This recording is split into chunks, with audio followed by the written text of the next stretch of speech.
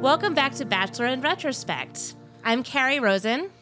And I'm Anne-Marie Navarre-Gill. This is our second of 3 episodes examining Jason Mesnick's season of The Bachelor. So, let's jump in. And speaking of jumping in, the first episode of this 4 starts really abruptly. Like, Chris Harrison just shows up, he gathers the ladies, and he's like, okay, so there's going to be a group date, a one-on-one, and a two-on-one this week.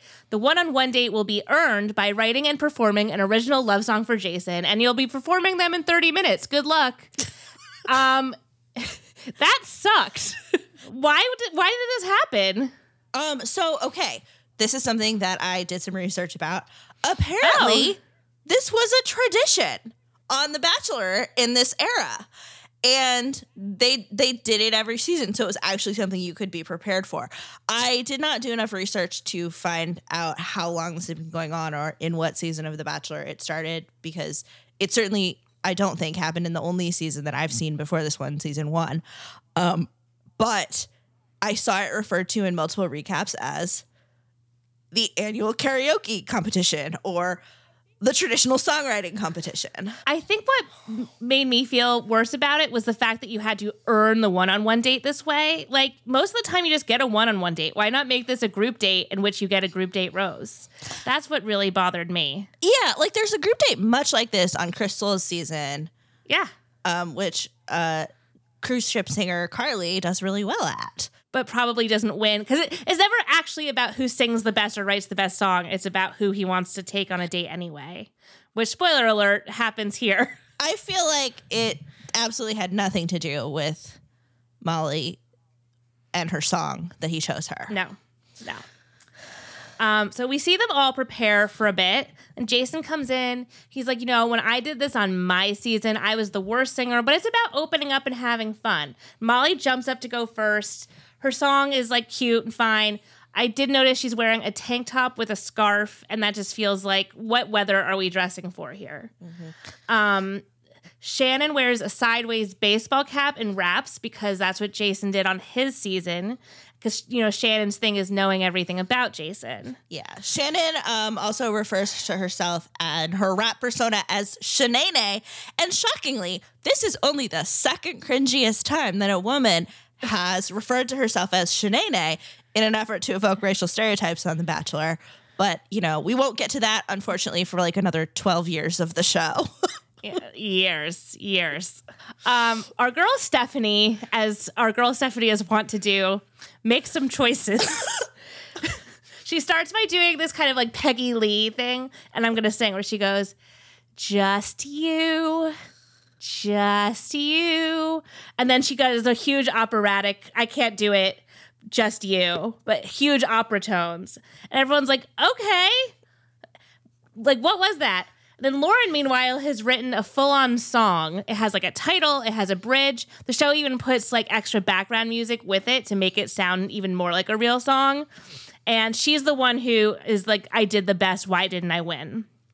Yeah, Lauren really leans into the Law and Order persona in this episode. Yeah, which I got it. I understood her. I get it. Yeah, but it doesn't go great for her. There are no rules in the game of love, Lauren. You should know that. Right, Lauren. So Nikki goes up, and all during the preparation, she was like crying and sad and freaking out because she hates singing. She's such a control freak. She can't open up and have fun. So she goes up and she says her song isn't a love song exactly. It's a song she wants to sing to her baby one day. And the lyrics are basically, I'll love you always, little one. Nikki, this will come up again and again, really baby focused. Nikki makes me so sad. I spent this whole time just being like, Nikki, love yourself. You don't have to be a mom to have self-worth. It's really upsetting how much society has brainwashed Nikki into believing she's nothing until she pushes a baby out. Mm-hmm. So Jason ends up choosing Molly because he wanted to go on a date with her anyway, clearly. The date card says, let's stay home tonight at my place, and everyone screams with jealousy. Molly and Jason has a fast food picnic, and Jason wants to know more about Molly beyond the fun stuff. Molly says she's done a lot in life already, and she's ready for the next step. She's 24, So I don't know how much she could have done, but like she has this intense Tracy Flick energy, so I like believe her more than I would another 24-year-old maybe. Jason says he gets lost in Molly's eyes. They're stargazing amazing. Then Jason has a surprise for Molly. It's a tent and a campfire. They change into comfy clothes. They make s'mores. Jason gives Molly the rose, but he doesn't want the night to end, so he invites her to camp out overnight. Wow. I think we all immediately thought of Katie Bigger on this last season of The Bachelor. Mm-hmm. Like, this is a date that, like, they rarely give it. It seems so out of character for The Bachelor because of their, like, rigid rules about when it's appropriate to have alone time. But, like, you know, Molly and Jason ended up married. And so maybe this is good news for Katie and Zach. Fingers crossed, guys. Yeah. I mean, they did everything possible in Zach's season to emulate every successful Bachelor marriage in one way or another. So you're right. They're really trying to give them everything that Jason and Molly had, everything that, probably not everything that Ari and Lauren had. They're kind of accidentally a success. And everything that Sean and Catherine had. Well, and they're like, the thing that works about Sean and Catherine's marriage is the physical presence of Sean Lowe. So let's just like bring him in. So Jason zips them into the tent. We hear moans and lip smacking, and Jason says, "You have super soft skin." These sound bites could have come from literally anywhere, but like I'm gonna assume it was great and sexy and they're married now, and I'm happy for them. Meanwhile, the rest of the women have received the group date card, which says, "Want to play doctor?" Jillian, Lauren, Shannon, Megan, Melissa, and Naomi are going on the group date, which means Stephanie and Nikki are on the dreaded 2-on-1. And the group date is to the set of General Hospital. They're like, wow, we walked in and they were filming a scene with Bradford Anderson and Kirsten Storms. Kirsten Storms is Xenon Girl of the 21st Century from the very popular Disney made-for-TV movie Xenon Girl of the 21st Century. And I feel like if this had been millennials on this date, they would have lost their minds. Because like those are our movies. So they start doing little soap opera scenes, vignettes starring Jason opposite different women. The plot is frankly hard to follow. The main story off the camera is that Melissa seems to be having a hard time watching the other women kiss Jason in these scenes. Mm-hmm. Melissa, she consistently does this thing that really bums me out. She'll do this thing where she like puts on a big smile and a cute affect, but like really cuts down other women. And like there's this part where Naomi has a line where she says, "I'm not a whore." And Melissa's like, "I don't know, I disagree." And it's like really rude. I hated the whole section. I found this whole section with Naomi in particular like very funny because first of all, they dressed my Latina sister as the maid. Of course they do. But secondly, Naomi and Jason are making out very passionately. They have a lot of physical chemistry. And it was so hilarious because they kept making them redo the scene. And it was so funny that they were like, acting like, oh, Naomi and Jason have to get this right before we can move on, and not just like making them make out over and over again because Melissa is losing her goddamn mind in the corner. There's nothing, like, I don't even think they're filming. I think they're just like acting out. They're not like making a short film of themselves on General Hospital. And so it was just so funny how they were like so manipulating designed it. To destroy I think they were like, let's see who this can destroy, and it happened to be Melissa in this case. Yes. Melissa says this has really opened her eyes to how much she cares about Jason, that she's really fallen for him. And it must be that she's really fallen for him, and it couldn't possibly be that like being forced to watch someone make out with the guy you're like seeing for hours like could get in your head. Mm-hmm. It must be that she really has feelings. So after the shoot, they have a wrap party in Hollywood. I don't know where exactly in Hollywood, but like every other date, it's just like some rooftop bar at a hotel. But Jason says a lot of stars hang out there. The mood is bleak as hell, and Jason feels it. A lot of women need assurance tonight, and they seek it in different ways. Naomi sadly sits by herself, so Jason takes her aside and assures her there's something between them. I thought she really crushed this move. It was so good. Well, so Lauren, on the other hand, is like, I'm not just going to mope and wait for him to comfort me. She goes up to him and she's like, you better give me the rose tonight. And yes, moping worked so much better. Yeah. I mean, so one thing that I think is kind of happening over the course of this episode, and Lauren is going around being like, I boss people around. Some people like to be dominated. Jason likes to be dominated. And she's telling him what to do. Is that over the course of this episode, a lot of women are telling Jason what to do, and it is making him very uncomfortable.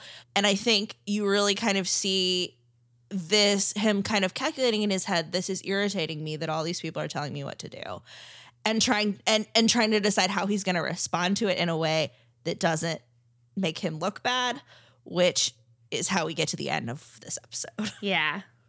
In general, everyone is having a bad time this week, including but not limited to Jason Mesnick.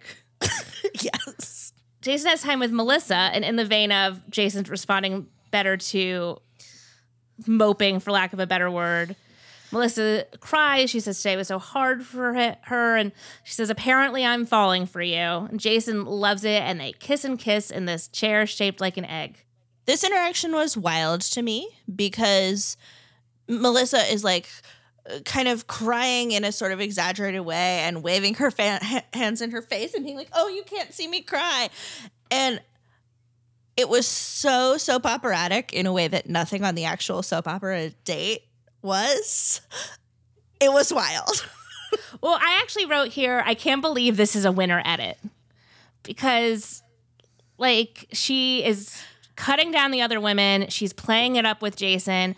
I'm interested to find out, which I think we will more next week, how the people at home are responding to her. Mm-hmm. Is this an era where the idea of, oh man, she's breaking down because she loves him so much, like was that more of a revolutionary thing then? Because I feel like it happens all the time now. And I also wonder, because as you mentioned, I found her so dislikable, particularly in this episode, but through this whole run of 4 episodes, I found her very unlikable. And a lot of it is because she is trash talking other people. And we've talked about in other seasons how the person who is the hero kind of in this era of The Bachelor is often being mean to other women. And so was that like, I'm not like other girls, I'm not a girl's girl? Like, was that a thing that people were viewing as a positive in the viewership of this show? Because it was really off-putting to me. Or was I'm not here to make friends a good thing until Courtney Robertson turned it on its head? Yeah. Interesting. This is why we do this podcast. It is. And I'm really interested because next week we're going to get a bit more into audience response to what's going on here. And I mean, as I talked about last episode, I was like, having only seen the final episode, I was like so pro Melissa. But if I had watched the whole season, I don't know. I mean, maybe I would have. I think like a lot of women in that period, I had drunk some of the not like other girls Kool-Aid. But whereas now, girls girl all the way. But I don't know. This is a wild winner edit, is all I will say. Yeah.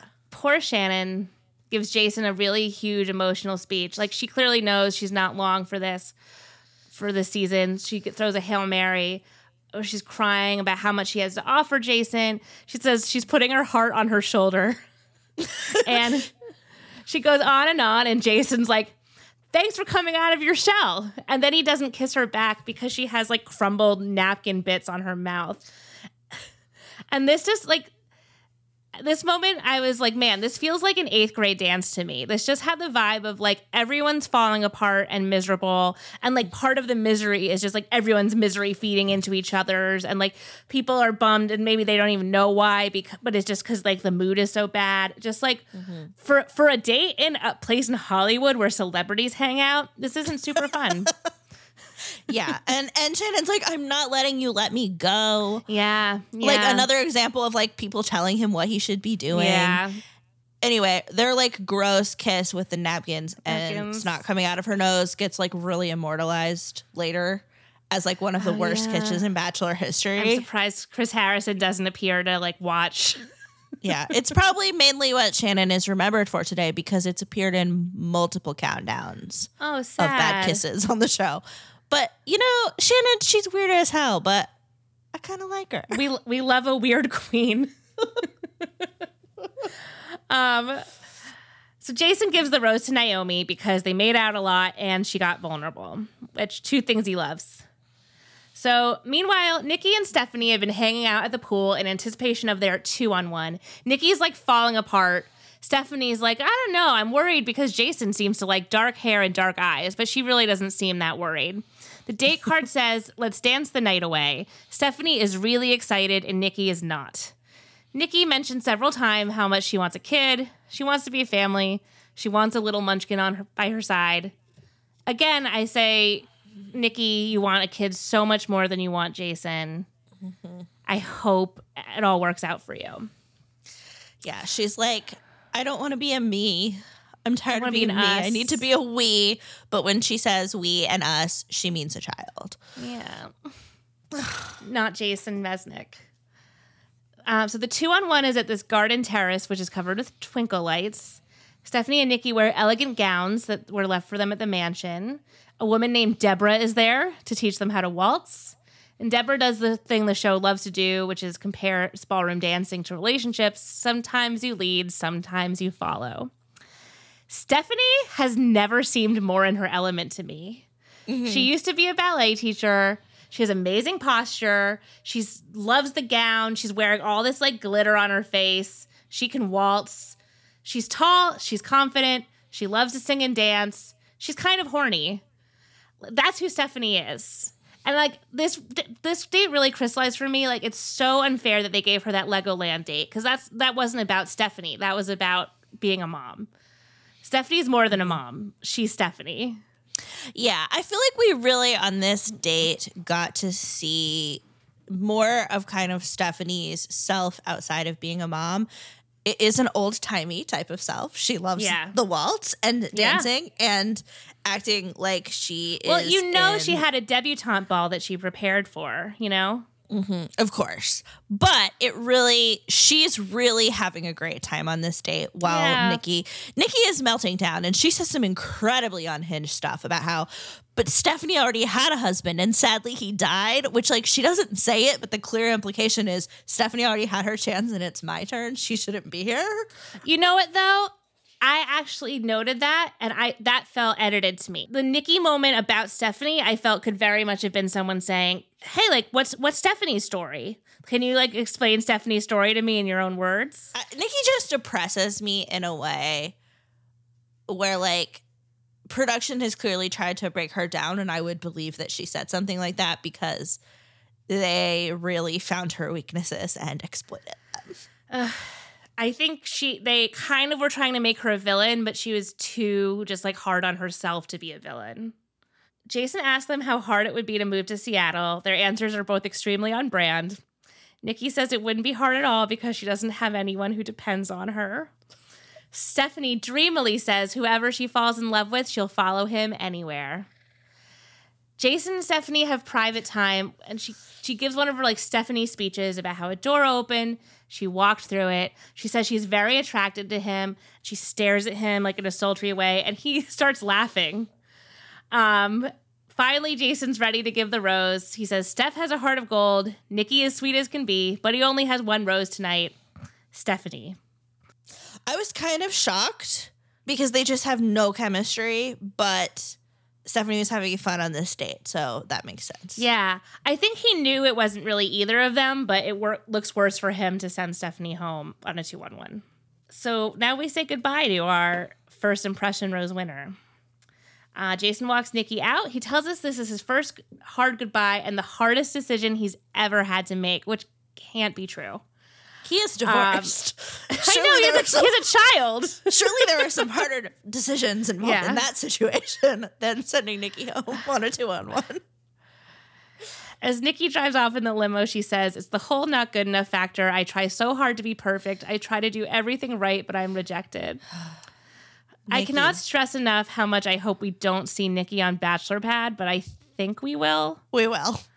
Oh, we will. No. I'm sorry to tell you. Oh, Nikki. Stephanie and Jason keep dancing. She says she really wants to kiss him, and Jason laughs again. Then they finally kiss. It's very strange. There's just no chemistry. But like she's like living in a romance novel, and he's like a normal. Yeah, it definitely, that's actually, I was a minute ago thinking that would be the best way to describe how she's behaving on this date, as if she is in a ballroom dancing romance novel. Yeah. Like she's like the Southern debutante, and like she's looking for that guy who like looks soulfully at her, and they say like, I'm so attracted to you. But Jason's like, hey, like remember when we went to Legoland? Yeah, and because I still think that she kind of does seem like a Civil War era vampire, right? I'm really envisioning the kind of like she's a Southern debutante. Yeah, he's a Northern businessman. You know, there's a formula. a Yankee. So now we're at the cocktail party. Everyone is still really down, talking about how hard this whole process is. Megan doesn't feel confident because she hasn't gotten one-on-one time. And Jason's like, well, you should always be confident in yourself. And like that feels like it's over for Megan. Lauren again tries bossing Jason around. She's like, I'm mad at you for not giving me the rose. What did I tell you to do? And then she's like, you want to kiss me? And he's like, I guess. And he does, but it's just like, it's terrible. It feels really bad.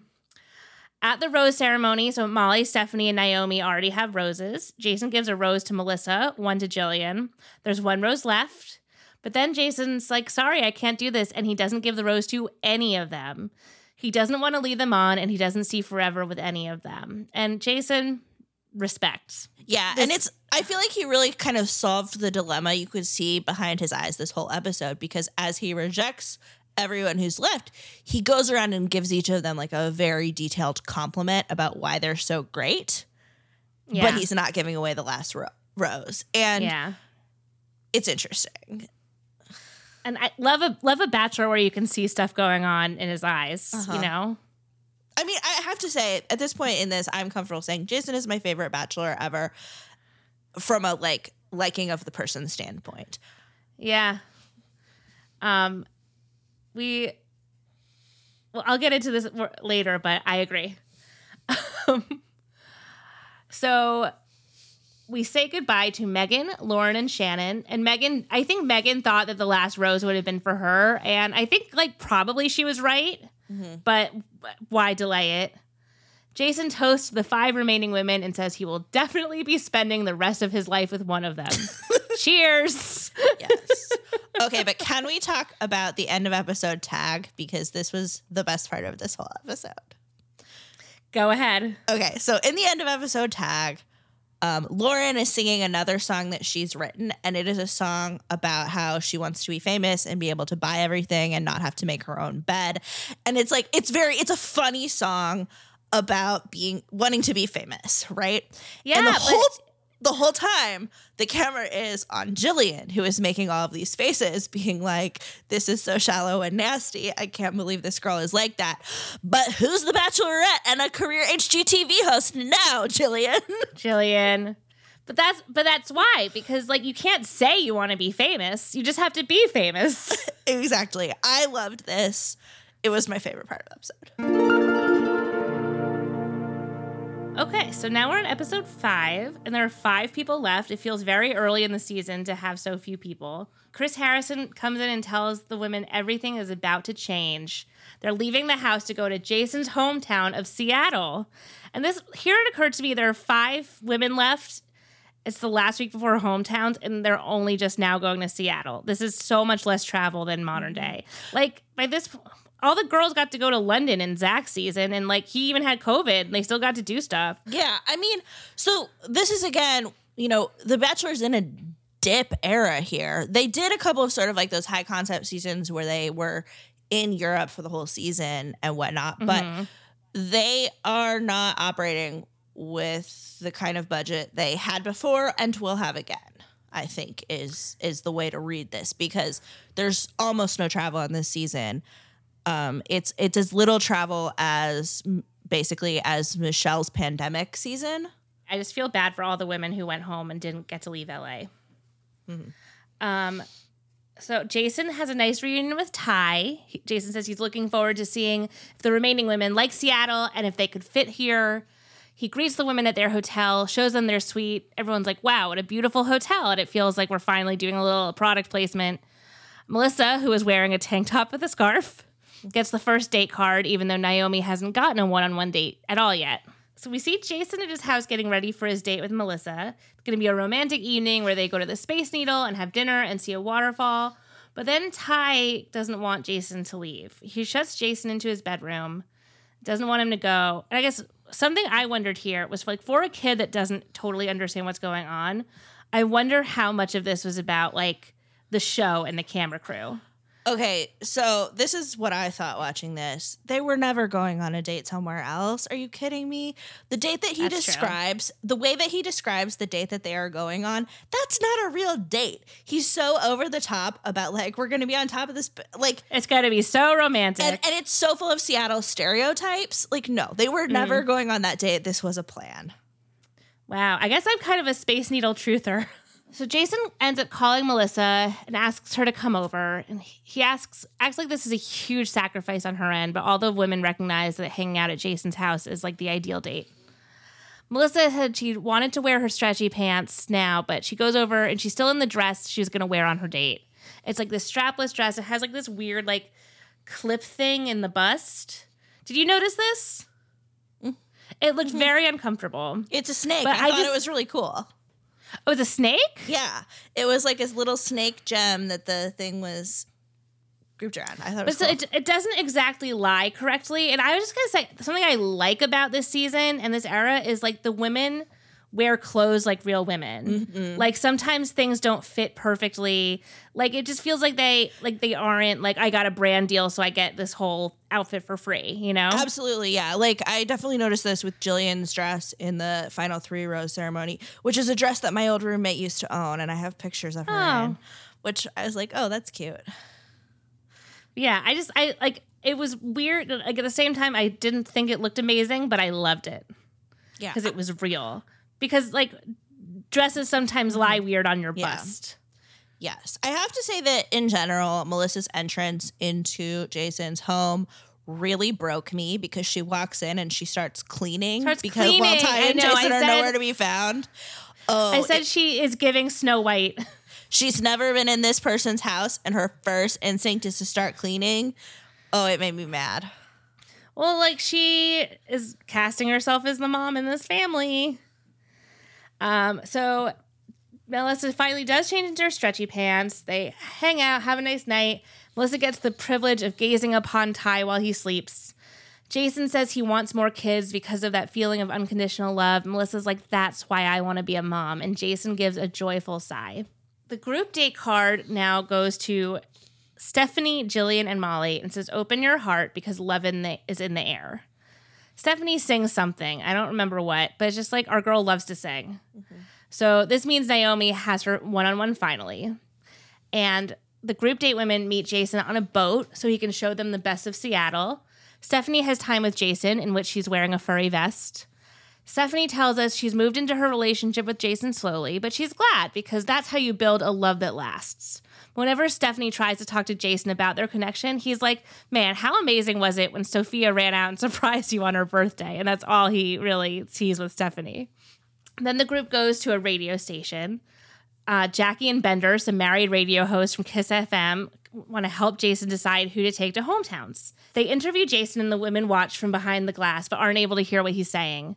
Jackie and Bender ask Jason what his most fun date was, and Jason says the most amazing date has been with Stephanie, surprising her with her daughter on her birthday. I love the way he's like, it wasn't fun, it was amazing. It has kind of like a volunteer work vibe. Yeah. Wow, giving back like that was so amazing. Jackie asks Jason who the best kisser was, and he says Molly. Molly can tell from the next room that he just said her name, but she doesn't know why. Meanwhile, Melissa and Naomi are listening at home, and when he says the best kisser is Molly, of course, Melissa's like, he must have forgotten about me for a second, ha ha. Which, like, Melissa.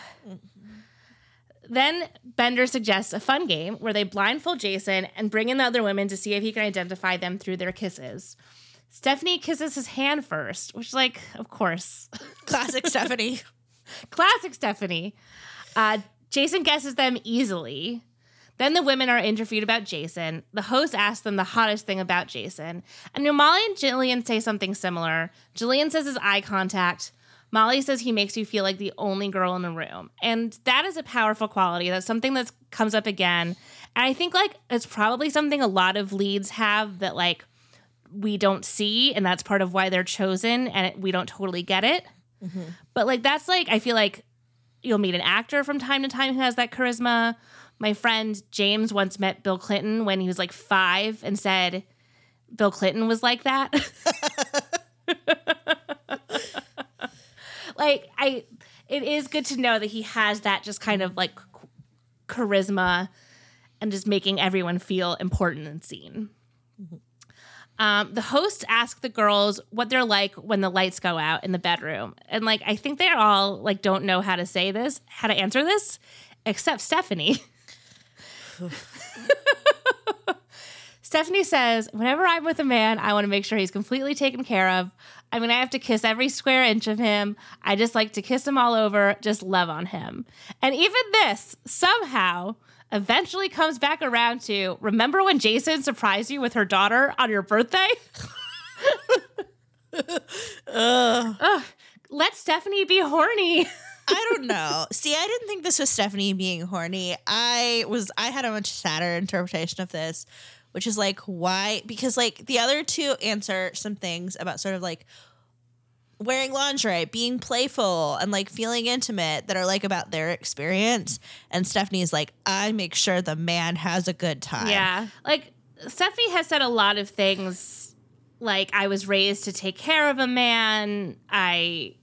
When he comes home, I take care of, like, she is very much like a woman's job is to take care of her man. But I do think she's horny because multitudes. I agree with that. I just think, I don't know. I feel like every time these women are sort of centering men in the way that they do things, I'm like, this makes me sad because they're so much more interesting themselves if they would just focus on themselves. But I think this is a sign of, again, of like how much we've kind of changed in a pretty short amount of time in the way that we as women are sort of socialized to talk about relationships. And I think that, you know, there is a lot more like focus on yourself, focus on your experience, focus on your pleasure. And I think that's for the better. So the night portion of the day is at the Georgian. Like, this is finally, like, product placement done right. They're like, we're here at the Georgian. Look, the food's amazing. It's so delicious. The best meal I've ever had. Look at these interesting dishes.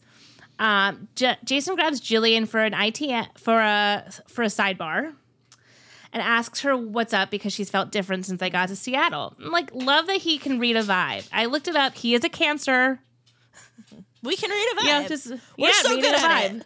And it seems to me like what's going on in the background of especially this episode and the next one is like he is clearly telling that Jillian is not that into him. And he's still pretty into her, but she is, I think, not into him and has gotten very far in this journey figuring that out because their connection initially felt like one of the most natural ones, but it sort of abruptly stops feeling that way around this point. And I think, yeah, he's reading a vibe. But I think also, and there's so much more on this to come, but he's getting to a point where, and I wonder how much of this is producers getting in his head, he thinks anyone who isn't demonstratively like emotional and falling for him is not into him. And so like Jillian, I think like Melissa set the bar with like, I'm crying because it's been so hard for me to see you with other women. And now he's looking at the women who aren't as emotional that way. I guess I don't know if I agree with that because I would say that it's actually Molly who is the most emotionally reserved. And they talk about this on multiple occasions, but he never seems to be in doubt of Molly in the way that he is of Jillian. And to me, that comes down to vibes and the fact that Molly, despite being not that demonstrative, is definitely really into him. And Jillian's kind of like, So Jillian kind of gives the classic, it's getting harder. It's hard how much I'm starting to like you. And this is good enough for Jason. He asks who he'd meet at her hometown. And Jillian talks about her family. And I love the way she says family. I'm excited for you to meet my family. I sounded more British than she does. Canadian accents, love them. Always. I'm always down for a Canadian accent. All those years of Degrassi, like, nothing sounds more comforting to me. Jason has time with Molly now. She tells Jason her family is just like her. And she says mellow, and at the same time, he says sarcastic, which I loved. And in general, I'm a big fan of the work of Charlene Joint from Juan Pablo's season, and she talks a lot in her various recaps about how frustrating it is that people are never specific about why they like each other. It's just like, I'm falling for you, you're amazing. But something I really like about Jason is that he has specific adjectives for what the different women are like.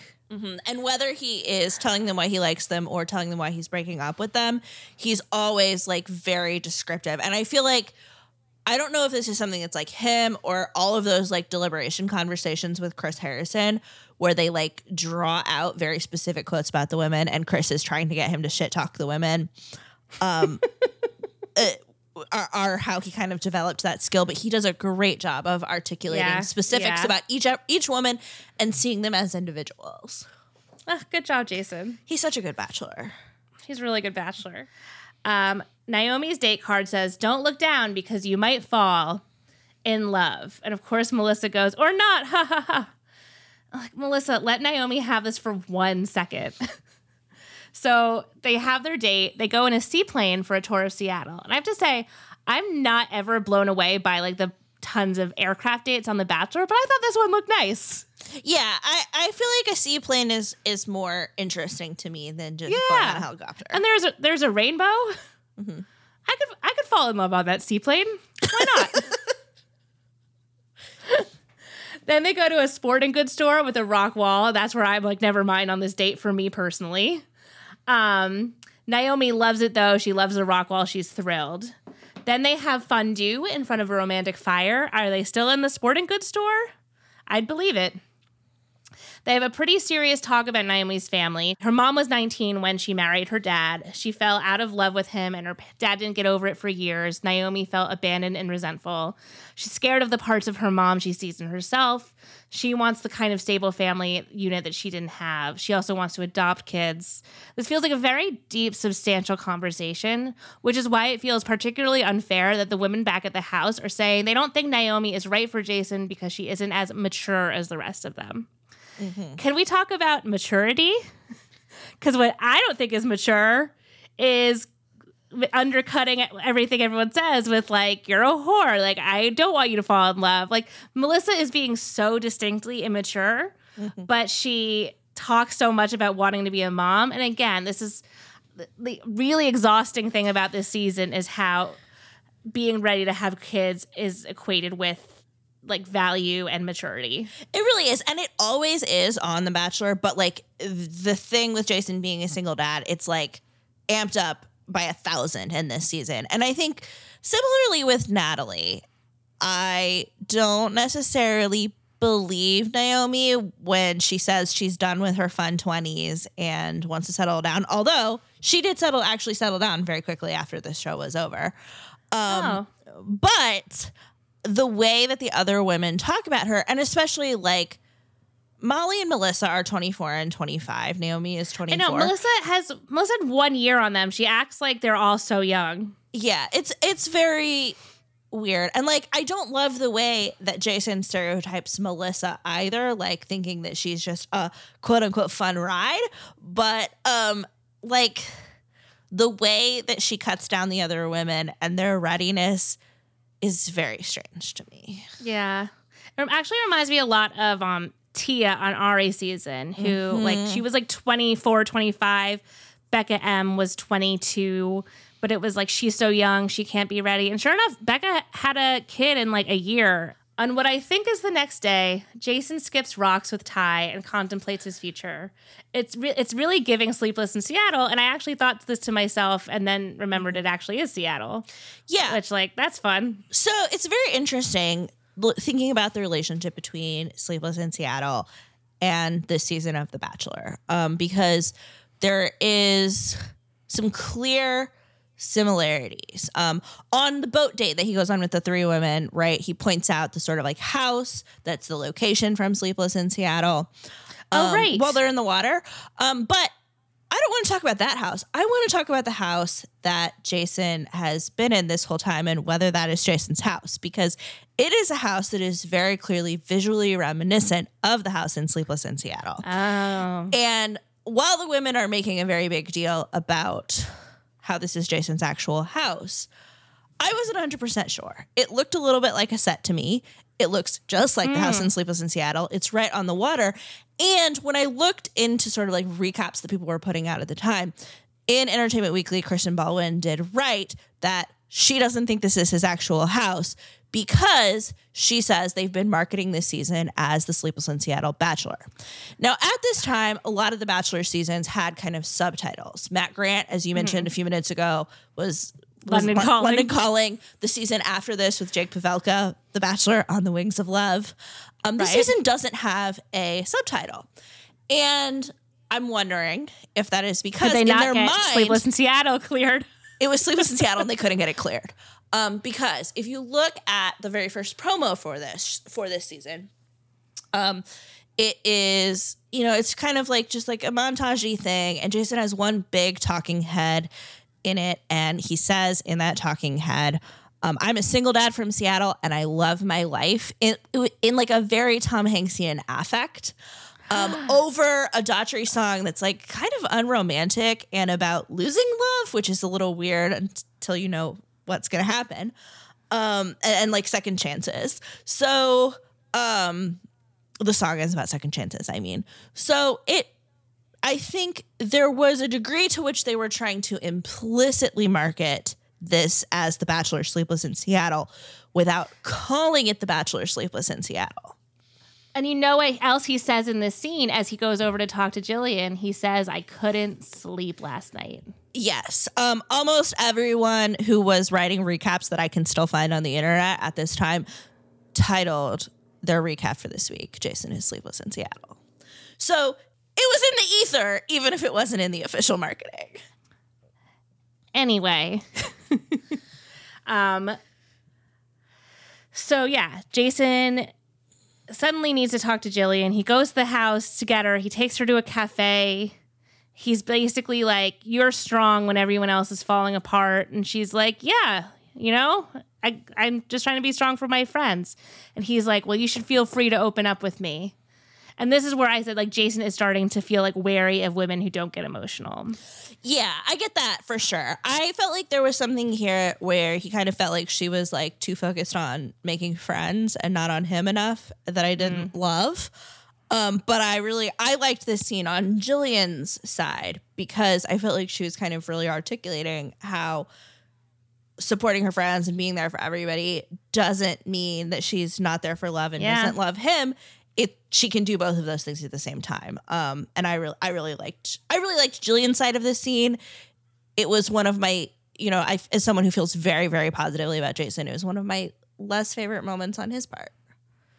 Yeah, but I just feel like there's probably something going on behind the scenes where it's like the producers are saying to him, I don't know, like, you really need to get Jillian to open up because I don't know if she really is, like, feeling it. And then they're saying to the women, like, Jason really needs you to show, because all they want is for people to cry.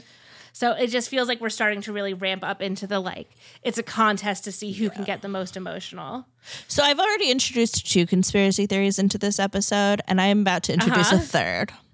Ooh. So what I thought was going on, both here and in a few scenes when he pulls aside Naomi for another talk, I think production really, really, really wanted him to take Stephanie to hometowns.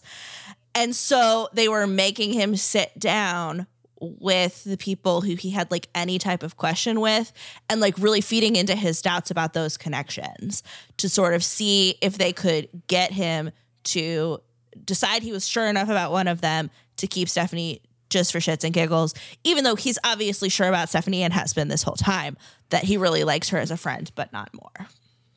So, yeah, so he's saying, I think I'm going to send Stephanie home. And they're like, really? Because, like, I'm not sure about Jillian. And it's just not working. Do you really think Naomi's ready? And it's just, he's not getting there. Yeah. So Jason pensively looks out onto the water again. This decision is so important because it's not just going to impact his life, but also Ty's.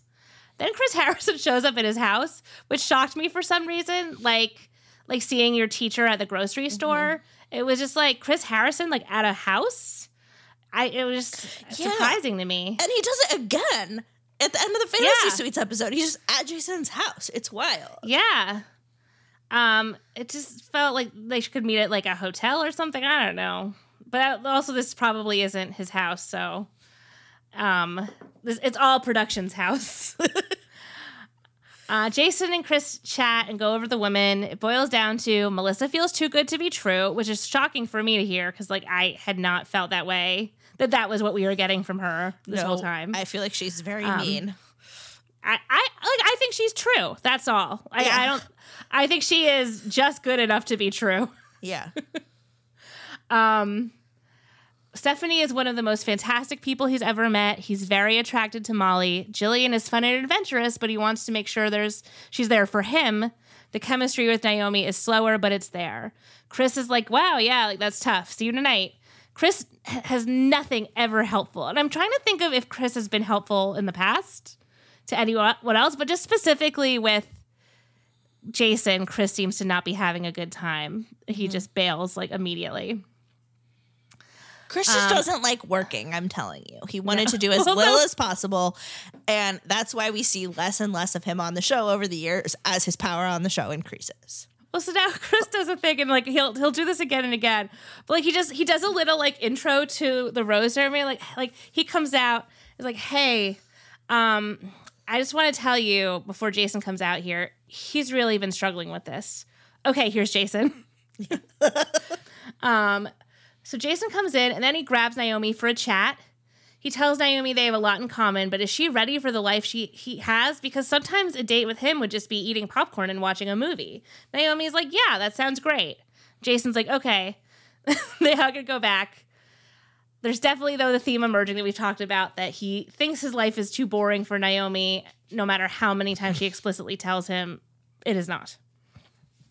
They return to the other women, and Jason gives out the roses: Jillian, Melissa, Molly, and Naomi. This is the end of the road for our eccentric queen. Mm-hmm. All the women take hands. Jason's like, I want to say this to everyone. Stephanie is the most amazing person I've ever met. We're all better for having met her. Jason's crying. Naomi's weeping. Stephanie is so glad she could be here, and if her story could reach anyone.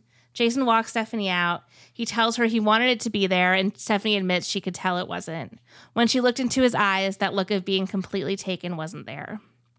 As Stephanie drives off in the limo, she says if it's meant to be, it will be, and it's so close to being a pretty chill exit. Then she says, one day I'm going to heaven and seeing Steve again. And that's what they chose as her exit line. Again, that feels rude. So I think this is a good time. We've talked a lot about Stephanie this whole time to like check in with how the show has kind of not really known what to do with her as this prototype of the Emily Maynard character that they're going to use so successfully in a few years. And like when Jason is making this big speech about Stephanie and how like great he thinks she is, and he kind of talks in his ITMs about how she's someone he would want to have as a friend for life. I believe all of that because if you remember back to their date at Legoland, they had what I thought was the most interesting substantive conversation on the whole season about being a parent and about sort of like what your role is coming in as a stepmom and how to differentiate that from a mom. Like, I really think that they really connected on a conversational level. And the show clearly understands that she has this backstory, she has this connection, but then they're trying to straddle the line between presenting her both as an old-timey vampire and this like really sympathetic, deep person that everyone is really connected to. And I feel like maybe this is just like Stephanie's particular eccentricities as a person, but I feel like tonally the show could not choose which one of these things they were presenting her as. And that's why she's so confusing, because she goes back and forth wildly between these two things. And I think also like, I don't think the show wanted to present her as like the sultry, like singing, dancing. That's just who she is. Mm-hmm. And the show refused to adapt to that. I think that's what the whiplash was. Mm-hmm. Like, they couldn't just let Stephanie be Stephanie. And honestly, like, I'm sure she's a wonderful person, but is she really such an amazing person that everyone's weeping? Like, what is it that she did? It's like they're all just making such a big deal out of her because, like, she's a widow, which is, like, something that Emily Maynard will come to resent, is, like, people making such a big deal about her story. Mm-hmm. And I think that's part of why Emily works better, because Emily's story is something is something that happened to her, and Stephanie's story is who she is. Yeah. And Emily, but I don't think it's who Stephanie is, because Stephanie has so many other weird qualities. she used to teach ballet. They make it who she is. Yeah. You're right. That's a better way to put it. Because she's otherwise incompatible, not just with Jason, but with the entire Bachelor franchise. Right. Anyway, Stephanie is a real journey on this, and I look forward to talking about her again when we get a couple seasons down the road to Brad Womack's season and comparing and contrasting. We'll miss you, Stephanie. And I'm sure we'll see her next week at Women Tell All. And they're going to, like, talk about her. Like, Crystal will be like, Stephanie warmed America's hearts with her tragic story. That kind of thing. Yep. So that's a wrap on Stephanie. Jason pulls it together. Toast to the week ahead. Going home with the women. Because it is time for hometowns. We ready for hometowns? Yes. Jason's packing, and Ty suggests he bring 21 shirts. I just liked that. And so as he packs, we hear... I'm sorry, that's just making me lose it. I need a second before we continue. I've got to say, I did not catch that in the scene. It's really cute. Ty is somebody I would really like to talk to from this season. Yeah, what do you remember about your dad being the Bachelor? So we hear for one of a million times Jason's current rundown of the women. Jillian is fun and funny, but does she really love him? Molly is gorgeous. She pushes and challenges him, but he can't get deep enough with her. Naomi is a free spirit, but is she ready for a family? And his only concern with Melissa is she too good to be true? I don't think so. Yeah. Again, not Team Melissa over here.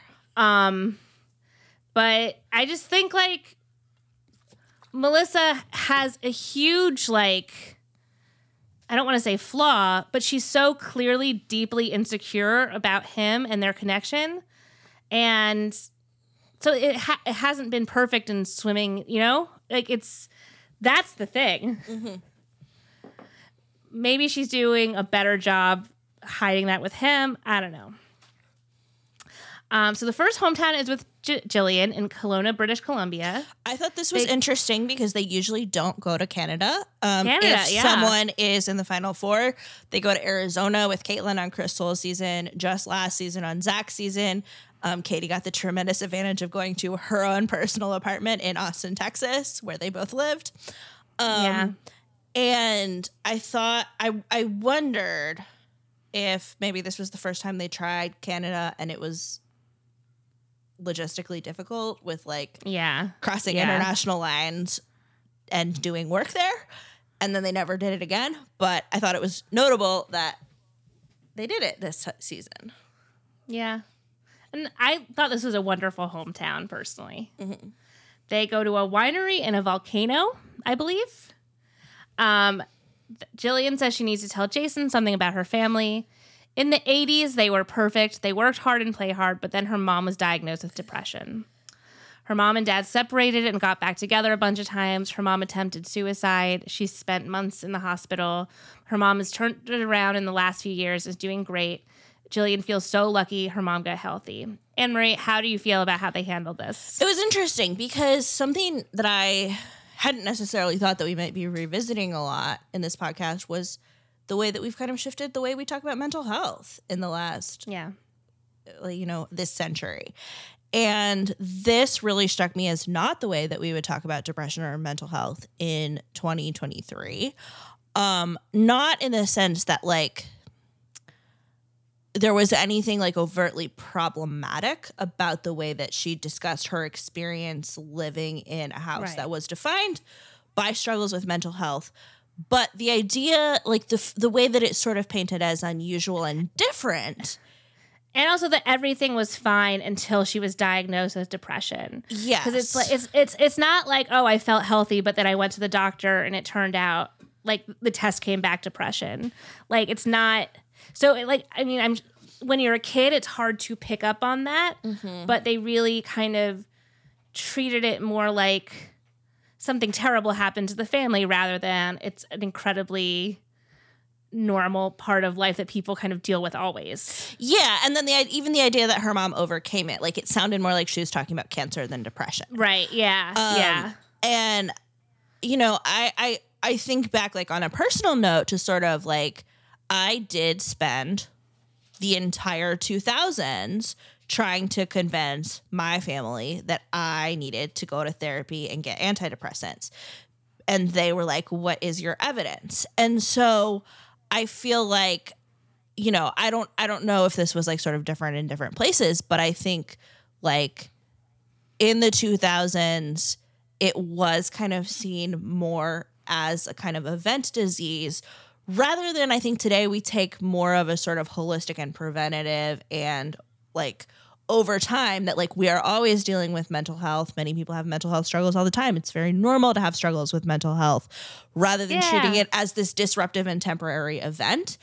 And I feel like thinking back to sort of the discussions that I was having around mental health with, you know, at this point, I was a young teenager with my parents around this time, right?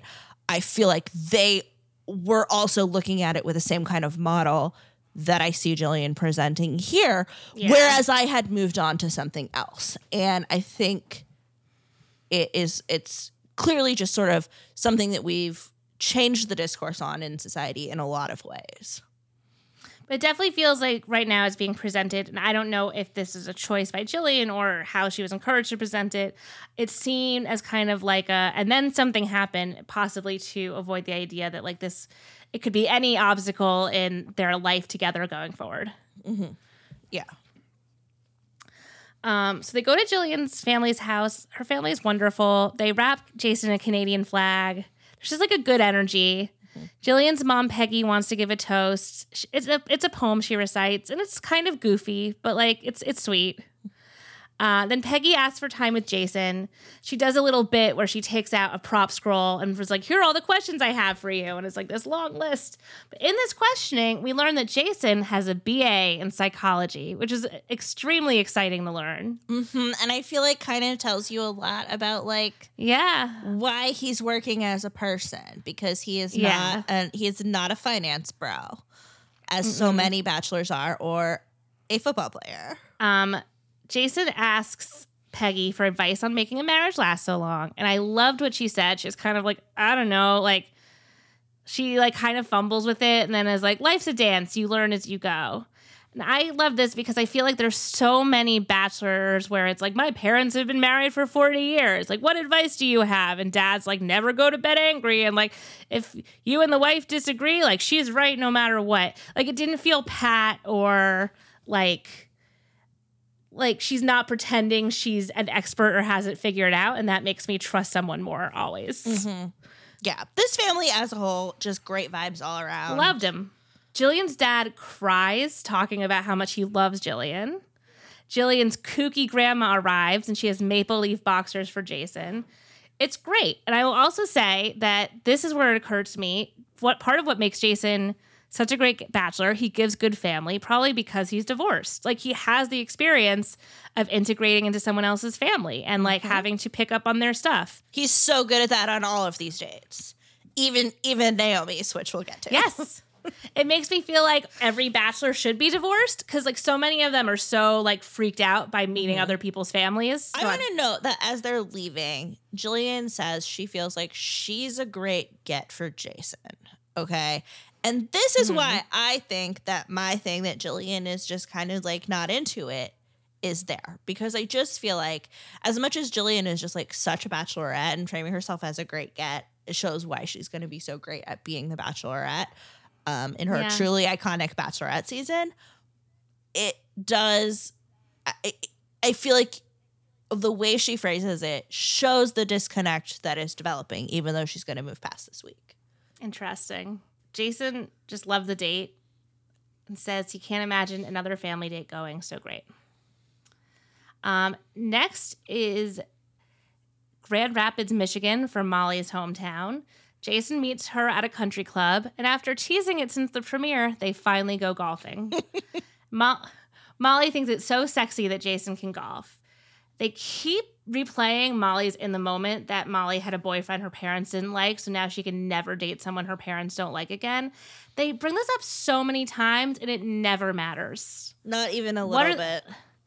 Like, it's clearly like trying to create false stakes, but they don't even really manipulate us to think that her parents don't like him. No. To what end?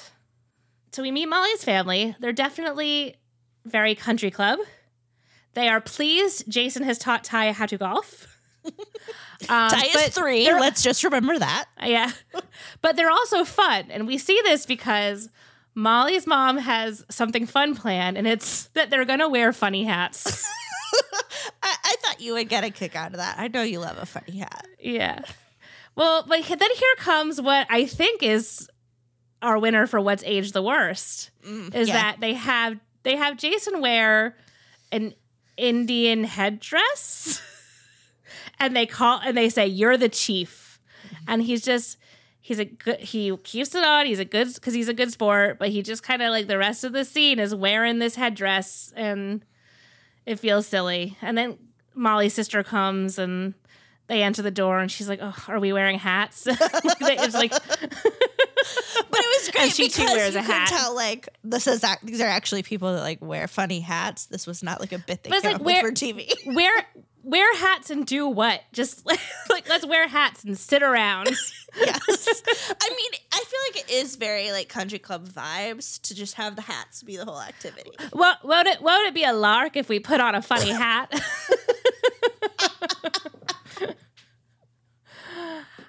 So Jason goes off with Molly's mom, Marianne. Marianne has him draw a memory of Molly, and he draws her with a big smile because she's always able to keep smiling during rose ceremonies, even when she's nervous. But then we see Molly with her dad, and this is one of the most revealing scenes in Bachelor history. This scene stopped me in my tracks because we've been seeing this family, and they're so fun and congenial, and they all like each other, and like everything's so great. And then we see this scene, and now I understand why. Molly's dad says he knew that she'd make it this far because she's a winner. And he asks her to promise him, no matter what happens, do not cry. And Molly's like, yeah, I know. He's going to say, do not cry. And he says, just smile through it in the limo. And now this makes me look back on 2 seconds ago when Jason said how Molly can always keep smiling no matter what, no matter how nervous she is. And it makes me sad now. It does. This is how she was raised. It really reframes the whole thing, even the funny hats, as them being very invested in the project of putting on a put together image as a family. No emotions. Like, be positive. We're going to appear fun now. Yep. Quick, put on a hat. This scene was so dark, and it was not played as dark. It was played as kind of funny. As normal. And normal, but it was so dark. So ultimately, everyone feels this went well. Jason wearing a headdress and drawing a picture showed Molly's mom everything she needs to know. Molly and Jason have a hard time saying goodbye to each other. Molly says she wants to let herself go and be vulnerable with Jason, but it's hard. Molly, probably because you were raised to never show weakness. Okay, so now we're in Lake Elsinore, California, with Naomi's family. Naomi says her priority is making sure Jason knows she's ready for a family, because no matter how many times she tells him that, he doesn't seem to believe her. Naomi says her family is interesting, and she's not sure what her mom has up her sleeve. Naomi's mom, Joanna, I think could be played by Michaela Watkins, right? Yeah, it is those vibes. Yeah. She lives up to her loose cannon reputation. She brings out hula hoops, and they all hula hoop, which kind of feels performatively wacky, like the hats. So next comes what is probably the most memorable thing about Naomi and her time in her hometown date. Naomi's mom shares that a dove flew into her windshield and died, and she brings out the dove to have a funeral for the dove. She asks Jason to give a eulogy for the dove, which they named Rosie. He says, he's such a good sport. He says, we could agree that Rosie has touched us all in ways that we could never imagine. Mom thanks Rosie for sacrificing herself for this moment of celebration of life. But next we have a scene that I did not remember at all, and I think is actually what is the big moment of this hometown date. And I have so much to say about this, but describe what is going to happen. Jason talks to Naomi's dad, Hector. He said he isn't proud of his divorce, but when we can rise through those things, how do we do it? For him, it's been through Jesus and the Lord. Does Jason have a background in that? Jason says, I don't, and we know that's because he's Jewish. But he doesn't say that. If he does, it's not shown in the show. I think that he did say that because there's like 3 separate places in this conversation where they cut off his face while he is making words to make another sentence. And I think that they took it out. Interesting. Hector says we raised Naomi through that biblical perspective, which may be something that you might want to think about some more. There's lots of religions out there in the world, but there's only one God. And when Jesus says, I'm the way, the truth, and the life, I believe he's the way, the truth, and the life. Jason is full on wincing. Hector then asks Jason his definition of marriage. Jason is really trying to skew this conversation away from Jesus. He says, I want to find someone I'm going to be with, not because it's a ring or a piece of paper, because I choose to, not because I have to. And Hector's like, yeah, totally. I think the most beautiful representation of marriage is the presentation that Jesus gives in the Bible. And if you don't have an inner strength in the Lord, and thankfully, Naomi's mom extracts Jason in this moment. And Jason says in his ITM, well, today I learned Hector loves Jesus. Anne-Marie? Okay, so I have so much to say about this hometown date. Obviously, Naomi is the one here who is, I think, fairly getting the weird family hometown edit, which every year there's one hometown that's edited as kind of disastrous.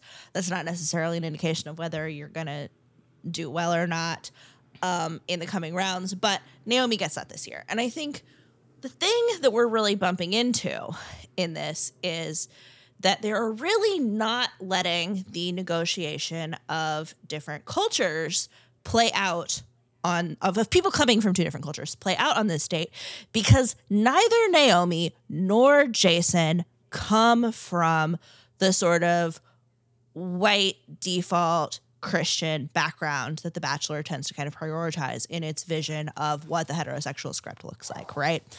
And so they never at any point in any way address the fact that Naomi is Latina, that her family are obviously, come from this background. Her father has a distinct, although like not that thick accent.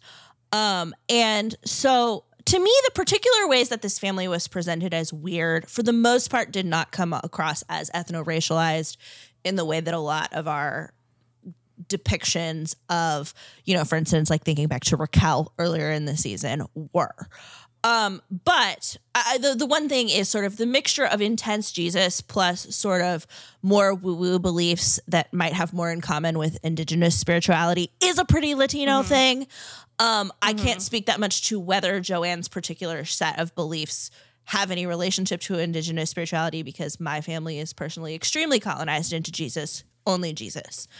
But so you have this situation, right? And we discussed how Jason is not shown mentioning that he is Jewish, right? And you have this discussion between Hector and Jason where what they're really talking about is this meshing of culture where they're not letting either culture be named. And it's so very weird because if you think about, some sort of like more contemporary dating shows, like if you think about sort of like on A Love is Blind, you have people like Lauren and Cameron talking about racial and ethnic differences.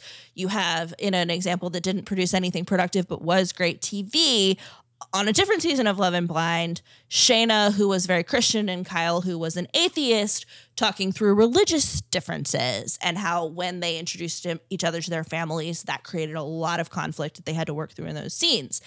And so we clearly have this conflict between Jason being Jewish and this religious belief in Naomi's family, as well as the fact that they are culturally different, where they're not letting us talk about who either of them are. And so it's just purely uncomfortable because they've taken out sort of any sort of specific or identifying detail on both sides. And I think it really it's a really interesting conversation in making a relationship work, how you negotiate those differences when you're with someone who is of a different background or a different set of beliefs. But they don't let us do that. But what bugged me, though, was that then Hector goes to Naomi and says, so I talked to him about your Judeo-Christian upbringing. Naomi's like, I don't really care if we have the same religious beliefs. She says their hearts are compatible. Like they have clearly, she feels they share values. Their hearts are in the same place. And that doesn't matter to her. She also says, though, that she wishes that they had talked more about their beliefs coming up to this point. But I did think Hector's use of the phrase Judeo-Christian in that scene set off a big red flag for me personally. I know I'm not the Jewish one in this conversation that we're having, but I was like, he seemed to be completely invalidating Judaism implicitly in what we saw in the previous scene. And now he's putting them together to say, this is who Jason is not. That troubled me more than anything else that I saw. I don't feel I'm expert enough in religion to really get into this, but he says there's lots of religions out there in the world, but there's only one God. So I guess I took that to mean kind of it is our God. Right. I guess that's why maybe he took the Judeo-Christian, and he was able to say to Jason, oh, but obviously it is God is God. The Judeo-Christian God is the Judeo-Christian God. Yeah, so maybe he came to that as a way to sort of say this difference wasn't as big. But because they've cut out this mention of Jason being Jewish through the whole thing, to me it read as him invalidating it. Maybe if the show hadn't cut Jason saying anything about his own identity, I wouldn't have read Hector that way. Yeah. But also, I'm going to be reading my transcript. He says there's only one God, and when Jesus says, I'm the way, the truth, the life, he's anyway, very into Jesus. This just it was upsetting to me on a lot of levels, and it just felt like, as a dating show, these are some of the most productive and interesting conversations that people have when they're navigating relationships. And I just feel like your product would be so much better if you looked into it. But on the same token, I am frustrated that so much airtime is given to this when it isn't something that Naomi is as passionate about. Or so she says. And I wish she had a chance to talk herself to Jason about it. My read of Naomi based on previous episodes is that she has kind of some of the, and Joanne's talking about reincarnation and injustice and premonitions and whatever she was saying about indigo. I don't understand. And she says but she's an indigo adult. Yes. And so I feel like Naomi has in previous episodes both referenced her faith being important to her and some of these more, let's call them woo-woo ideas that her mother espouses. And so I feel like Naomi actually is an example of how you blend these things, right? Yes. She's clearly spiritual overall. Yes. And that's something that both her parents have in common. Though that said, I absolutely see why these two couldn't make it work. Yeah. I mean, I think this clearly showed that this was not going to work, this hometown date.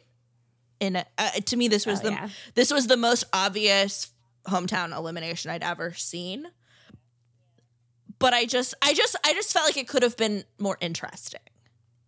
And I feel like in the sands of time, his history says that Naomi was sent home after a hometown date in which her mom had a dove funeral. And I think this part of it was probably a lot more impactful to Jason. I agree. So the last hometown is Melissa in Dallas. Melissa reveals Jason will be meeting some of her best friends. Her parents weren't comfortable with the publicness of this. Her dad said he couldn't be himself in this setting. which, you know, I understand. She isn't sure why her brother isn't coming. Jason is kind of thrown, and Melissa is, of course, worried this will put her at a disadvantage since he's meeting the other women's families. So they have dinner with a bunch of Melissa's married friends and their kids. It's very annoying. They're very like in Bridget Jones, like the smug marrieds. One of the guys is like, I hope this works out because we're tired of having Melissa as a fifth wheel. I know, that was so douchey. That's awful. And look, they're all 25. How long could this really be going on? They've hated all of Melissa's exes. They love to give her a hard time about how she doesn't know her own worth. It was very condescending. Also, I'm again going to point out that Melissa is to this day married to one of those exes. So joke's on you, bro. Oh, wow. I forgot about that. Jason asks the friends what Melissa's parents are like, and the friends don't actually remember if they've ever met the parents. And Jason thinks that's a little off because they are her best friends. I know not everyone's close with their family, but Melissa keeps saying she is close with her family, and also they live right nearby. And in the next episode, she says she sees her parents like 3 times a week. Yeah, I mean, so I was questioning because, like, you know, in the way that you do when you're watching The Bachelor, right? Like, I'm always like, although my relationship with them has gotten a lot better in the last couple of years, I'm not close with my family, like, at all. And I always think about how The Bachelor presents that as sort of a weakness and a character flaw. Yeah. And so I'm wondering, right, like, whether Melissa is covering that she isn't close with her family by just, you know, or whether she really is close with them and they just didn't want to be on TV, because both of those are reasonable explanations. But the fact that the friends don't know them and like that Melissa keeps these parts of her life so separate, right? It rings to me that we're not getting the whole story. And I think that's like totally Melissa's right to like not share whatever that story is on television. It just is weird because it's clearly playing into Jason's calculus in a way that like I tend to think is not fair, but like also I'm projecting. No, I mean, this show has a storied history of your relationship with your family equals you, your parents' marriage equals you, your grandparents' marriage is a reflection of you. And another thing Melissa says that like kind of makes Jason unnerved, and later they're having a nightcap at Melissa's suite, and her parents are very private. They don't even come to her Cowboys games. And that is like, that's not privacy. Like, it's not like, that's not being on TV. Mm-hmm. That makes me think, I wonder if they don't like her, like kind of the sexy dancing. Like it might be kind of like she's dancing on TV or she's dating on TV. It might kind of be like an austerity. They don't approve of Melissa's lifestyle kind of thing. Because, you know, this is not the first TV show Melissa has been on, because she was on Dallas. Oh, really? She was on Dallas Cowboy Cheerleaders before this. So maybe that's why they didn't go to her games too, because they also could have been on TV for that one. Well, Dallas Cowboy Cheerleaders doesn't really like it's a show about auditions for the Dallas Cowboy Cheerleaders, and it's much more documentary style. It's not really dramatic. It's funny. So Jason's like, wow, you seem really different from your parents. And Melissa's kind of like, oh, I don't know what you mean. Like, she says she's nurturing like her mom and adventurous like her dad. But I can see why Jason feels that way if they won't be on TV and she's someone who's appeared on multiple television shows. Yeah, and he specifically digs into her saying her dad is adventurous. And he's like, so he does have that in him. So like, Jason is clearly perplexed by the story that Melissa is putting forward. And that's why I question whether it's a true story. And if it's not a true story, it makes me sad, because I feel like you should be able to kind of authentically talk about your home life if it's more challenging in that way. Not to censor Melissa's story on Jason, but I did love how he's like asking questions about her family, trying to put together clues. What makes you this way? What about your parents? That's our psych major. Yep. He seems so much easier to have a conversation with than 99% of bachelors. I really like him in the role. I love him. Yeah. So anyway, they end up making out. Everything seems fine. Then Jason's back in Seattle. He has a completely useless talk with Chris Harrison. I'm not even going to describe it. When we go to the rose ceremony at the Fairmont Olympic, where you had a conference, Chris welcomes the women back to Seattle and just wants to let them know Jason believes one of them will become his wife. Now here's Jason. Jason comes out and gives roses to Molly, Jillian, and Melissa. Unsurprisingly, Naomi is going home. Naomi exits. She said she would have moved to Seattle in a heartbeat. She wants to have a family. She wanted to have a place to call home. She has no idea where she goes from here. I think Naomi's going to do great, and I hope she's found that stability that she wanted. She did. She found it so fast. We'll talk more about that next time. Yeah, I'm happy for her. Jason returns to the other women, says he's excited to take them to the most beautiful place in the entire world, New Zealand. And wow, so LA, Seattle, and New Zealand, that's a huge leap in travel. So in our upcoming episodes promo, they tease the most dramatic ending in like Bachelor, like a huge dramatic twist. But then I thought this was going to be our first hint of things going awry with Jason and Melissa, but they actually make it look like it's going to be Deanna showing up. And I think we know that actually is going to mean nothing. Yeah. And so something that is interesting is that while for a while there has been some kind of swirling rumors on the internet, and we'll talk more about kind of the trajectory that those took, that something has gone awry with Jason and Melissa. We'll talk more about that trajectory next week. But this week, after the airing of this episode and before the airing of the Fantasy Suites episode that we're going to talk about next, ABC and Mike Fleiss announced that they have ordered an additional episode for this season of The Bachelor and that the ending will be the most dramatic ever. And so this week, in between these two episodes, is the week where we transition from the show doing business as usual to letting the audience know that something is coming. And you're going to see, we'll talk about this in a little bit, that there's a very strong contrast between the preview of the rest of the season that comes at the end of this episode and the one that comes at the end of the next episode, because ABC and the franchise change their messaging this coming week in between these two episodes. But there is a big chance Melissa was at home watching her hometown date and things have already started to go badly with Jason. Yeah. Okay. Fantasy Suites. Jason packs for New Zealand and yet again thinks about how amazing the remaining women are. Jillian is so wonderful and funny, but he doesn't know if they have that romantic connection. An attraction with Molly was there from the start. He could gaze into her eyes all night. Jason was leery of Melissa because she looks like Deanna and his ex, which I actually don't think we've heard before. Mm-hmm. But their relationship really progressed after she got emotional about sharing him with the other women. But he and Melissa need to have a serious conversation about why her parents weren't there for her last week. So now we're in Queenstown, New Zealand for fantasy dates. First date's with Jillian. He picks her up in a helicopter. They fly over mountains. They land on a ledge overlooking New Zealand and are freaking out about how there's nobody else around for miles and miles. But I imagine there's an entire crew there, or at least like a couple people and a camera. Anyway, they have a picnic on the ledge. Jillian in her ITM says she's looking for a relationship like her grandparents where they're best friends. But in his ITM, Jason says he used to think he wanted to marry his best friend, but now he wants more than that. Which, like, I know this is impossible because this was so many years early, but feels like shade to Zach Shallcross, who constantly talked about wanting to marry his best friend. And I like Jason being like, that's just a thing people say, but like it doesn't actually mean anything.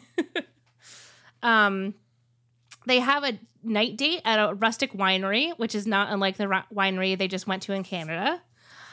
Jason asks Jillian how she's feeling about him. She says she's crazy about him. Jason reveals the fantasy suite card from under a napkin. Jason and Jillian, welcome to the beautiful country of New Zealand. We are hoping you enjoy your stay.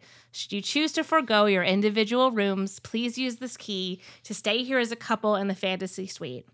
They don't say from Chris Harrison, which made me happy. I was like, oh my God. So that was an invention that came down the road. I feel like it comes very soon. Well, spoiler alert, in Melissa's, you see the card is signed by Chris. Oh.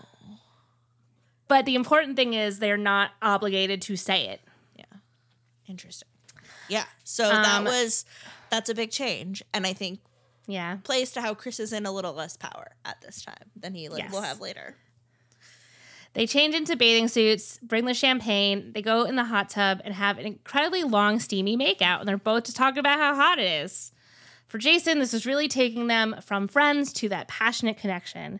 We end on them in the hot tub. There's not like some other seasons have done like a kind of coy closing of the door. Some seasons have done like a morning after scene. This is just like we leave them in the hot tub. I felt like I noticed on this date that the fantasy suite music was so much pornier than it is in the modern day. It was very, very like cheesy, synthy, like in a way that I haven't noticed in a long time.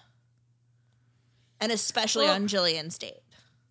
Well, I mean, I think back then, I'm interested to see how fantasy suites develop over time, but like there was more of a like, we know that they're gonna have sex, but we're not gonna talk about it.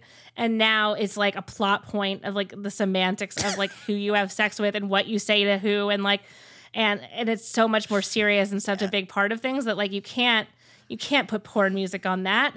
Take me back to this era, honestly. Yeah. Make The Bachelor prudish again. I don't want to hear. Well, but it's like it's not prudish though. It's like it reminds me of like, you know how like in the 20s it was like every actor in Hollywood was just like having sex with everyone, like male, female, and it was actually a much wilder time, but there just like wasn't publicity, so no one knew. So everyone, like this is what The Bachelor's like. Yeah, it is that. It's just I felt particularly in the last season of The Bachelor just truly fatigued with how everyone is like discussing that you have to just disclose every detail. Yeah, and like to me, the transparency has gone too far and has come back around to be even more judgmental. And this coyer way of doing it, I think, is a little more tasteful. I don't know. Yeah, make Bachelor coy again. So next is Molly. They're going bungee jumping. It's raining. That does not feel fun to me at all. But Molly's a good sport. She indulges in one of The Bachelor's favorite things of comparing bungee jumping to falling in love. It's a huge leap of faith. Luckily, it's not like either of them has a horrible fear of heights. They jump. They have a great time. Next, we see them at a meal that seems like breakfast to me. And Molly, like Jillian's mom, has a huge scroll, like a prop list of questions to ask Jason. But I thought this scene was very fun. It's like rapid fire, like, what's your favorite food? What's this? Like, his favorite food is hamburgers. His favorite place in the world is Greece. If he could go to any concert, it would be an Elvis concert. She asked if he could have any job, what would it be? And he very thoughtfully says, the president, because I could really change things.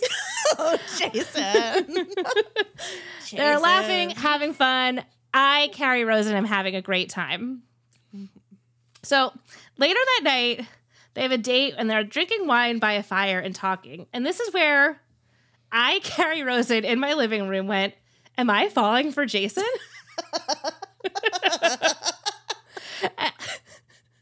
He's making such great eye contact. He's just like really focused on her. I was like, ooh. And I realized like, I think binging the show at this level, like watching it so much in order, so close together and paying so much attention, you know, because we're not on our phones. Like, I think this is the closest an audience member can have of the feeling of being on the show, where all I'm doing is looking at Jason Mesnick, thinking about Jason Mesnick, hearing what a great guy he is. And I'm like, I think I'm falling in love with him. I mean, I can see that. I would say, like, I really like Jason. I have been growing attached to and really getting lost in Molly's eyes personally. Like, I'm finding Molly. I mean, as you said many times. Yes. Like, I'm finding Molly very beguiling in a way that, like, I don't think that I would in real life. But, you know, I'm into her.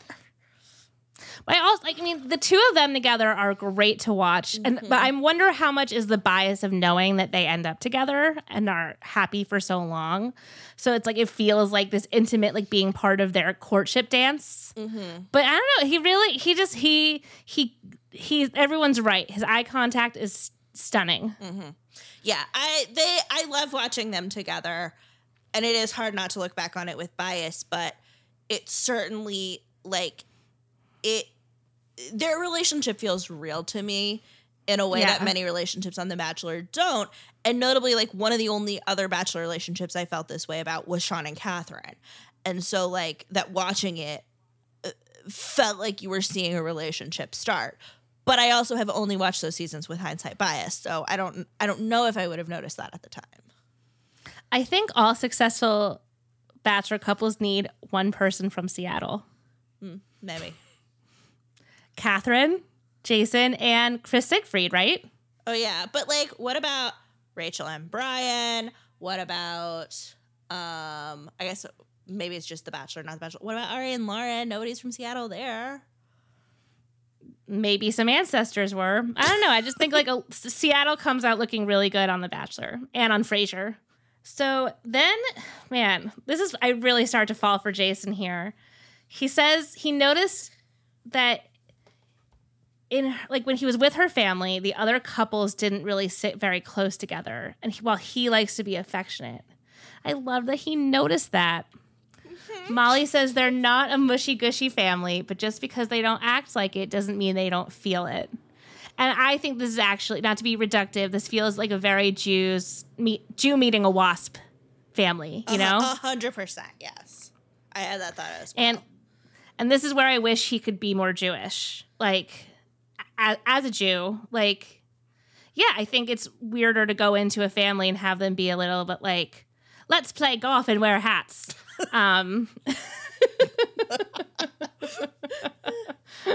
So in an extremely prescient moment, Molly asks Jason if he's afraid he'll pick someone and down the road realize he should have picked someone else. Where did this come from? Is Melissa, what's going on? Like, is Molly tipped off that it's looking like Melissa? What do you think this is about, Anne-Marie?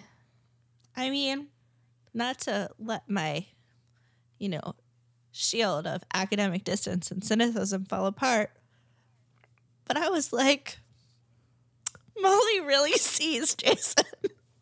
Yeah, she really does. I love their love. That was like, I'm obviously, right, like, I'm thinking about sort of like, as I said in our lead up to this episode, right, production has changed their messaging. They're starting to tease what's coming. The decision to include this line in the episode is very calculated. But as for Molly actually saying it, I attributed it to love. I'm sorry.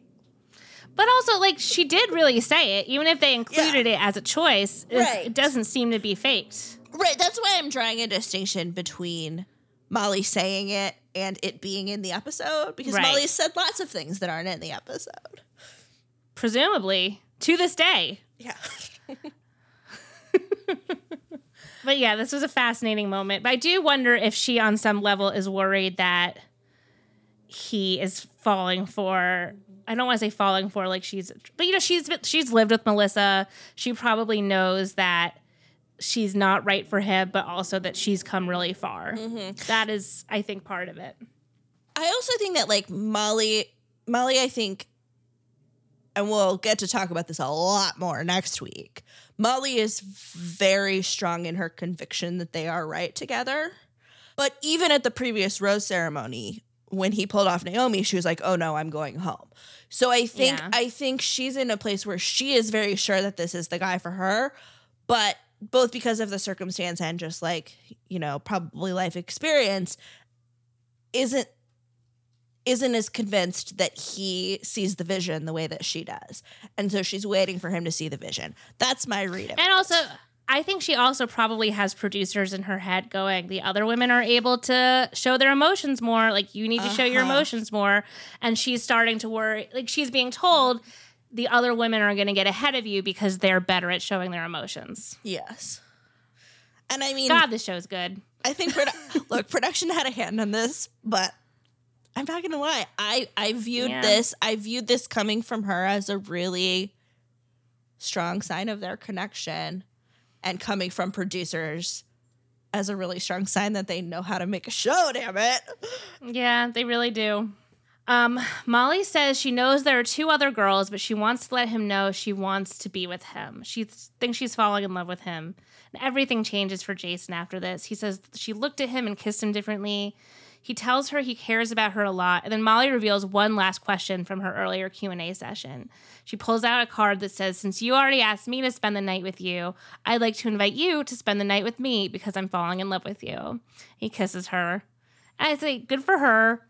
And for someone who is, like you said, as short in her convictions and probably a bit of a like control craving person, it must have felt good for her to take the reins on this. Mm-hmm. Like, this has to be the only, I mean, I don't know. We'll see. Is this the only time in Bachelor history where the lead was invited to a fantasy suite? Yeah, I think it might be. We'll see. But it definitely was a little bit of a format break that, again, I think like speaks to their connection for me. Yeah. They put on their bathing suits, have champagne in a bubble bath, and we say goodnight to them. The last date is with Melissa, and the bar is set high for her after his great dates with Molly and Jillian. They go to a boat, which Jason says used to belong to the Prime Minister of England, Winston Churchill, and Melissa's immediately like, Winston Churchill! And Jason's impressed. Melissa points to her head and says, not just a hat rack. But, Anne-Marie, I am suspicious here, because there is more than one Prime Minister of England. How did she know this was not Margaret Thatcher's boat? You know? I don't know. I feel like somebody told her what it was. Right. But that's what I think she knew already and then pretended it was like a being smart moment. Yeah. Which, again, I don't doubt that she knows who Winston Churchill is. It's just like, you know, maybe it was Tony Blair's boat. There's plenty of prime ministers. It's true. Jason asks Melissa if she's talked to her parents, and Melissa hasn't, and she says she doesn't understand why they wouldn't want to be part of this and see how happy he makes her. So this was interesting for me because I'd kind of assumed that Melissa knew all along if she went to hometowns, her parents wouldn't want to come. But this makes me think that she only found out when she got to hometowns that her parents didn't want to be there, which I feel like probably is really upsetting. Yeah, that actually, I think... That was how I read this as well, that she didn't know until production tried to contact them, and then they were like, no. And obviously she hasn't been allowed to call them or anything, so she really has no idea. And I think that would be really destabilizing to not have been able to have that conversation with them. On the other hand, I can't imagine going on a television show and not having that conversation. And I am not close with my family, but I would make it a point to be like, hey, like, would this happen? God, my dream, and I don't want to say I'm disappointed my sister's married, but I would love to be a family member on a hometown date. It's all I want. Mm-hmm. Ideally, like a sibling that ruins it. Yeah. Well, you have like little cousins and stuff. You could come in as an aunt. Yeah, I guess. I don't think they're going to be on The Bachelor. I don't know. Thanks for saying that, though. And it's just like, it's a lot to juggle to try to be close enough with everyone in my family to ensure that I will be invited on a hometown. I mean, surely people know about your like everyone knows about my passion for The Bachelor. So they would let me know if they were going to be on The Bachelor so I could also be on The Bachelor. Anyone I know who might be on The Bachelor someday, I would love to be at your hometown date. Please invite us. We could come together. Yeah. We will make it fun. For their night date, Jason and Melissa meet on a romantic pier in downtown Queenstown. Jason asks even more questions about Melissa's family, but then finally he lets it go and says, like, you know, even though I met the other families, it was nice to see your real life. Then he presents the fantasy suite card, which is the exact same wording as Jillian's. But as I said before, unfortunately, we can see it's signed from Chris. They go to the fantasy suite. Melissa knows she has to tell Jason tonight that she loves him. She tells Jason she's realizing things and it's scaring her. It's scary when you realize what you can lose. I cannot count how many times Melissa uses the word scared or scary or fear in this scene. Jason says nothing is going to scare him. Melissa says she's fallen head over heels in love with him. It terrifies her. Jason's so excited to have a whole night with Melissa to himself. He's been falling for her for a while. Any doubts he had are now gone. And this to me was like when I was like, oh, I totally get why Melissa wins now. Because with Melissa, she's just like, I'm scared, I need reassurance. And he steps into that role of, hey, I'm not scared of anything. Like, he's kind of forced to be like the strong one. I think he likes that. And also it's kind of like, wow, she likes me so much that she's falling apart. Whereas there's even a moment earlier, I forget exactly where, but he asks Molly if she's scared. And she's like, no. Like, I think his pull to like be a comforter and caretaker brings him to Melissa. Plus, it just kind of seems like she's more into him.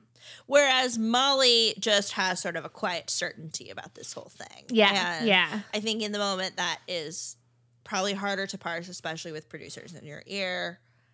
And it also, I think, speaks to why their relationship feels so much more appealing, because they're kind of meeting each other on the same level.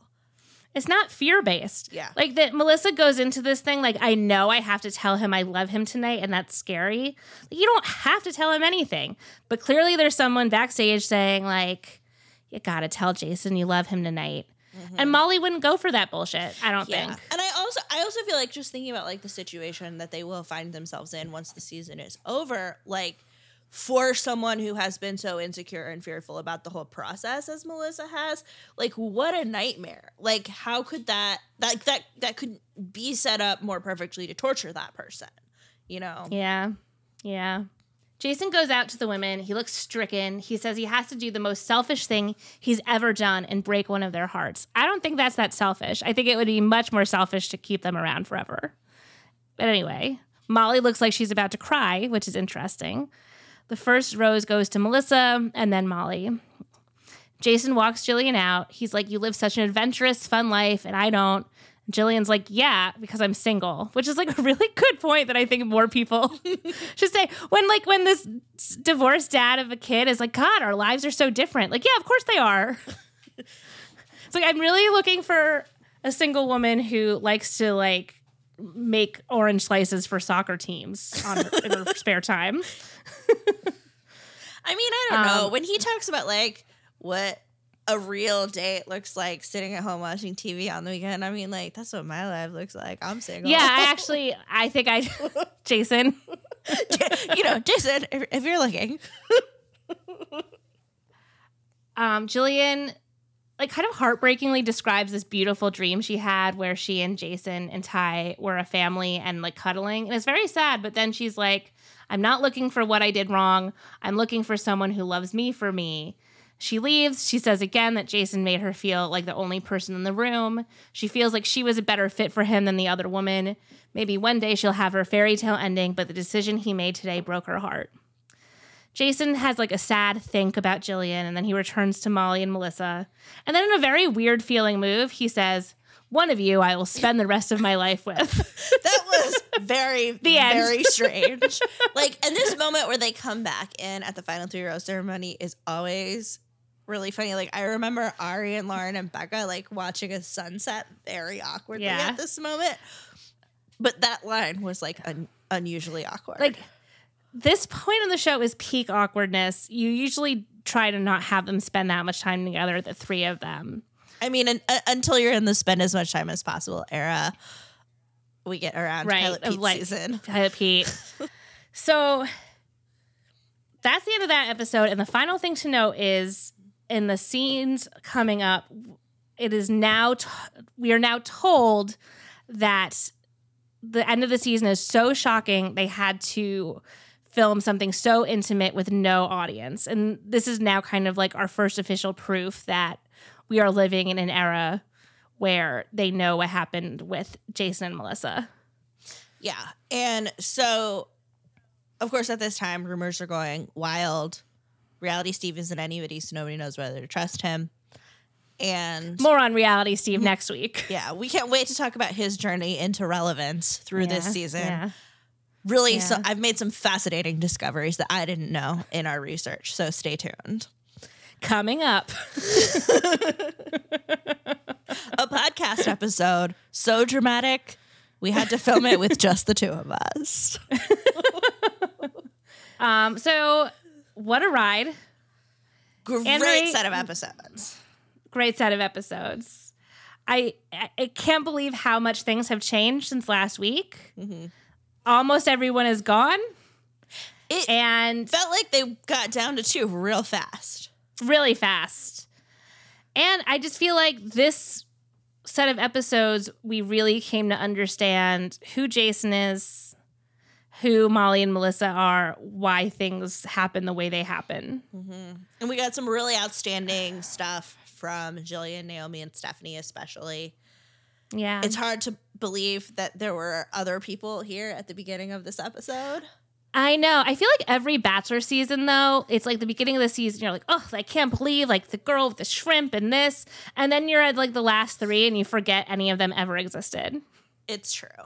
Anne-Marie, what do you feel aged the best? For me, it was Jillian being a girl's girl. She doesn't ever use that, but, like, that scene with her and Jason where he, like, pulls her aside to talk about her doubts, I just was like, this is a woman I would be friends with.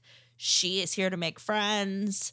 This is the women supporting women energy we want from our Bachelor contestants in 2023. Also, obviously, age the best. Do we even need to say this? The man himself, Jason Mesnick. It's true. Jason is, I didn't want to say that this week because that's what I said last week, but yeah, he's just aging better and better. Jason is my favorite Bachelor. Yeah. Like, I still love Pilot Pete for the chaos, but, like, I see how you could fall in love with this man on TV, and I've never said that about a Bachelor before. I fell in love with him on my TV.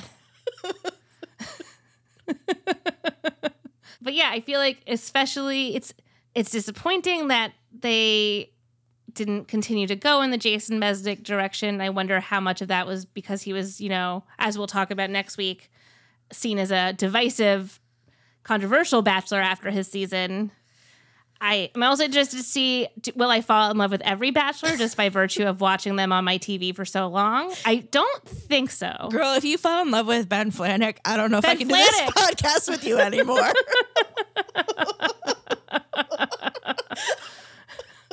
Well, there's only one way to find out. Anne-Marie, what do you feel aged the worst? Okay, I have 2 answers. My serious answer is I feel like not letting the actual things around identity and culture that led to the disconnect between Jason and Naomi be named on the screen. But my other thing is Stephanie saying that in the bedroom, her focus is her man's pleasure. Center yourself. Get yourself off, girl. That's a really good one. And also, so a thing that I put for age the worst that I didn't go into in the recap is when they are on the set of General Hospital, they have like a kind of kissing lesson that Shannon uses as an opportunity to have her first kiss with Jason. And it's supposed to be like practicing stage kissing, but she just like plants one on him. And then she's like, oh, great, I had my first kiss with Jason, which is like, come on, that didn't really count. Because like, this was a volunteer situation.